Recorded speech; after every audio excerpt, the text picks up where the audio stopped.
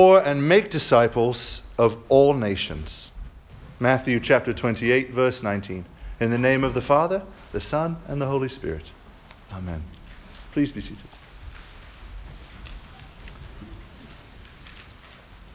Today, along with the rest of our province, so every Anglican parish in the Anglican Church in North America is right now remembering the same thing, which is World Mission Sunday. I'm just not laughing about World Mission Sunday, but just little girls walking by. So cute. Okay, back to World Mission Sunday. I want to address the idea of mission just from a couple different angles this morning.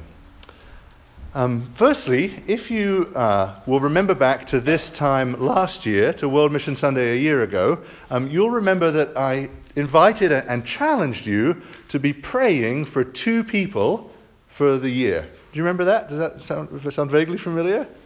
To one person here in town and one person who is not here in town, both of whom do not know the Lord Jesus. And I encourage you to pray for them.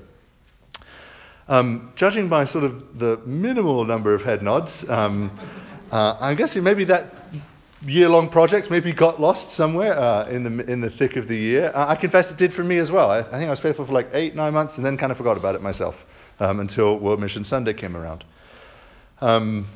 But I promised last year that I would check in with you, and maybe some of you did get to see some of the Lord's work. Just for my own part, for the 2 people I was praying for, one of them showed no signs of coming to the Lord yet. As we talked about in Sunday school this morning, yet is a good Christian word when it comes to mission. The other one did actually show a little bit of more warm interest in the things of faith and started to kind of bring it up in conversations. So I got to see just a tiny little bit of fruit in the direction that I'd been praying in. And I hope and I pray that maybe you who did, if you prayed even a little bit, no prayer is ever wasted or lost to God. I pray that maybe you did get to see a little bit of growth or fruit from your prayers. If you didn't, or if you didn't pray at all for 2 people, okay. I re-challenge you again this year, and we'll ask again next year. Because I really believe the kingdom of God does spread one soul at a time. And if the Lord, even over years, brought one person to faith through our prayers, through the testimony of our life, then the church would double. And more angels would be rejoicing in heaven at sinners repenting. So I challenge you to pick 2 people and to pray for them. Just keep, like God says, like Jesus said in his parable of the persistent widow, to paraphrase, keep nagging. Keep pestering God. That's the Holy Spirit in you, praying for God's will, to keep saying, Lord, bring these 2 people to a knowledge of you. We say that our Father every day. There are many prayers we say all the time. Add to those, Lord, these 2 people, please, bring them to a knowledge of you. And God will use those prayers and your persistence. I encourage you to keep doing that. And the reason I think prayer is the most important part, and why I want to begin with that on Mission Sunday, you think, well, what's that connection to mission? Is that real mission is only accomplished when hearts are changed. My wife was a part of Campus Crusade, which is a fantastic organization who has done a lot for the gospel. I'm very grateful for Campus Crusade. But when she was on mission in Far East Asia, she actually had to keep kind of number tallies of how many people had said they wanted to be Christian. And this kind of grated on her, and I think rightly so, because it's there's a danger of thinking about mission in terms of outward accomplishment of numbers, which doesn't reveal anything about what happened inwardly in people's hearts for real. And really, only God can change inside people's hearts. We can't do that. And no matter how many conversations or how many compelling things you put forward, you can't reach into someone's chest and change what they believe, right? Only God can do that. So that's why prayer, it really is the most important part of mission. Our brothers and sisters in the Roman Catholic Church, I say brothers and sisters because they are Christians, even as we differ on doctrine, and I think they are flatly wrong about some of the things they teach beyond the Scriptures, against the Scriptures even. But they are our brothers and sisters, and one thing they do as their custom is they appoint different holy men and women sort of as emblems for different things. And this was very corrupt, right? In the Middle Ages, you had like the patron saint of bakers, and it kind of become a big thing. But one thing they do, which I think is kind of neat, is the patron saint of missions was Elizabeth of the Trinity. That's a different one. Teresa of Lisieux, who died in her mid-20s, and she was a cloistered nun, but she prayed for missions all the time. And she was a very holy woman, and so she was designated the patron saint of mission, the church sort of recognizing that real mission begins and is accomplished with prayer. I think that's really powerful. There wasn't some, hero missionary in some part of the world. It was someone who prayed for mission all the time. And I think that says something about God's work. Okay, so that's 4 angles this morning. That's the first one, prayer. The second angle of mission that I'd like to speak a bit about is simply that of mindset. That God calls us, right, in the scriptures to have the mind of Christ. And Christ is like the arch missionary, especially as he reveals his own life in the Gospel of John. Right? He says, I came from the Father, and I'm going back to the Father. Like Abraham, who sojourned long ago, as we heard about in Genesis, the Son of God came and took on our nature so that he could have a missionary enterprise among us through his teaching ministry, and then ultimately to die and be raised again in our nature as a sort of missionary outreach to rescue humankind. Right? He's the great missionary. So in emulating him, as we see the apostles do in the New Testament, copying that same missional impulse and obeying the Lord's last commandment that he gave, go into all nations, we see the apostles copying that same spirit of mission, of going out.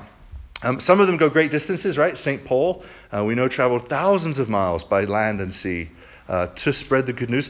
Some only traveled a few miles. We know James stuck in Jerusalem like his whole life, which was only a few miles from his hometown. And there he made disciples of all the nations there in Jerusalem. And I think actually when we sort of look at mission for us, just speaking practically and really as the Good Shepherd here in Opelika, I think we do well to sort of remember the missionaries like St. James as well as St. Paul, like that mission is not always just about going overseas, it's also about making disciples here on the home front, as it were.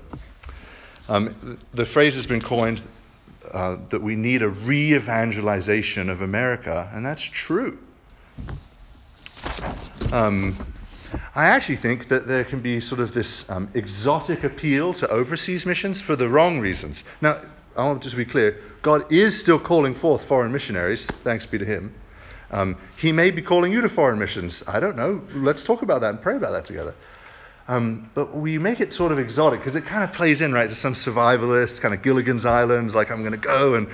And that's not a pure motive for spreading the gospel. And one way to sort of get to the real heart of why we want to do what we do is, and this is actually a question that missions boards ask of a lot of would-be missionaries, well, how many people in your own county have you shared the gospel with? And if the answer is, well, not very many, well, what makes you think you'd be interested in really sharing the gospel in wherever around the world? We begin to exhibit the missionary spirit through how we live our own lives here in Auburn, Opelika, and whatever towns you live in around here. There are certainly plenty of opportunities to make disciples. As I mentioned last year, Census Bureau stuff shows us that about half of Lee County doesn't go to church at all. Which isn't in lockstep with saying they're not Christians, but it means they're not living manifestly actively as Christians, because participation in the church is a necessary and vital part of living the Christian life. So there are disciples to be made here. And I want to say that when we hear the Great Commission, I think if you've been around the church a while, we might only think of sort of that amazing conversation, which actually I think happens fairly rarely, at least in my own experience, of sharing the gospel with someone for the first time, and they receive it with open arms, and they want to become a Christian, and it's just this joyful sort of explosive interaction. I'm sure it can look like that. In my life, it often looks like sharing the gospel, and it's rejected outright.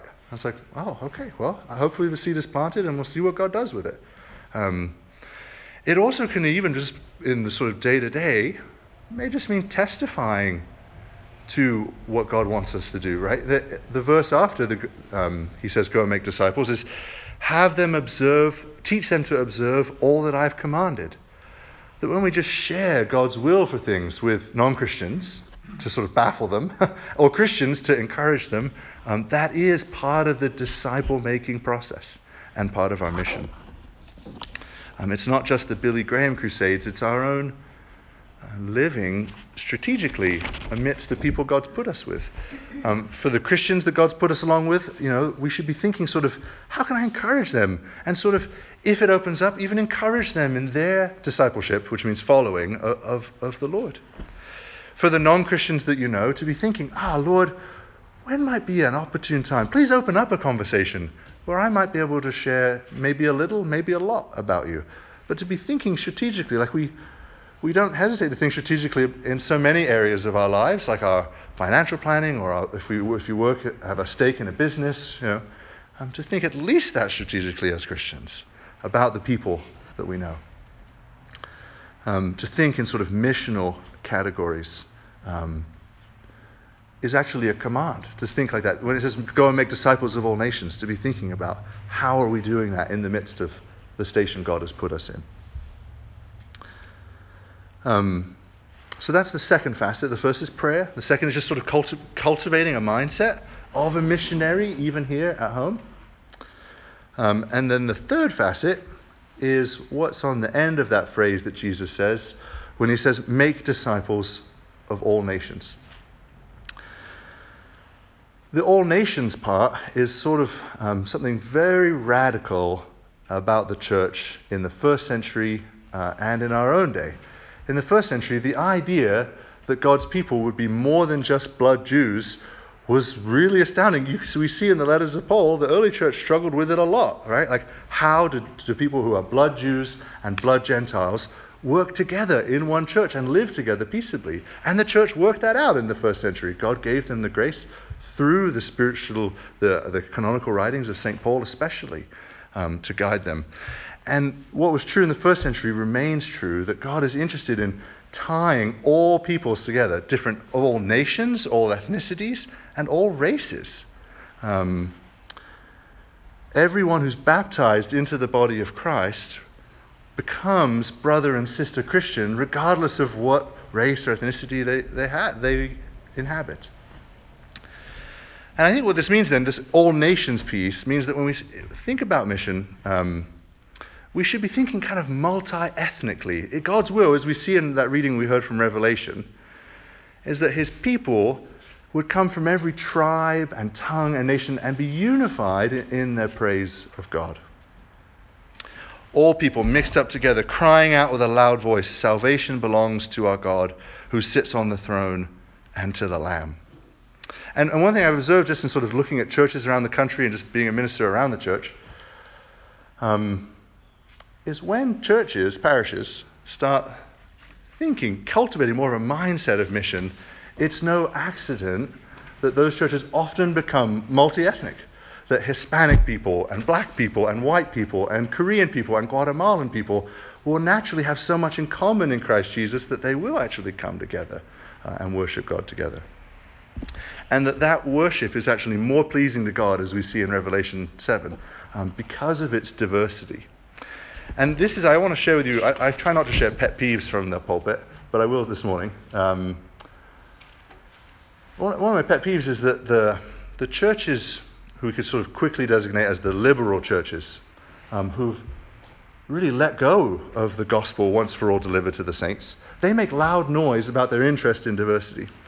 And I think therefore, those of us who are in the church who really love the traditional gospel and the faith once for all delivered to the saints, sometimes have a bit of suspicion about that D word, like diversity. And it bugs me that it's been sort of associated with this liberal movement, because diversity wasn't the liberal church's idea, it was God's idea. Like this, listen to that picture in Revelation chapter 7. People from every language, people and nation worshipping God together. That's God who came up with that vision, not the liberals. And I bring this up because if we're talking about world mission, and we're talking about mission here at home, Opelika is about 40% black, 55% white, and 5% Guatemalan and Korean. And so when we're reaching out to our city, that will mean that maybe in 30 years, or 20 years, or 10 years, or who knows how long it will take, but maybe God will bring us all together in his church. And that would thrill the Lord, I think. It would please the Lord, and it would thrill me to see that sort of thing coming about as an accidental effect of us just being missionally minded in our communities. So that's the third facet. The first is prayer. The second is cultivating a mindset. The third is the sort of multi-ethnic effects that brings about. And the final one I want to bring up is actually very particular, and it's that sometimes in mission we support things that we never even get to see. And we see this in the New Testament, right? The Jerusalem church went through a lot of 3 years of famine back to back, and they were in a really hard way. And the church in Corinth, 800 miles away by sea, was fairly well-to-do. Big trading city, had a lot of money. So Paul goes to Corinth and he says, look, you guys can spare some change. The people in Jerusalem are really hurting. Please give money so I can take it and give it to the church in Jerusalem. So the church sort of that you'll never see with your own eyes, but who are your brothers and sisters and you'll see them in heaven, needs your help.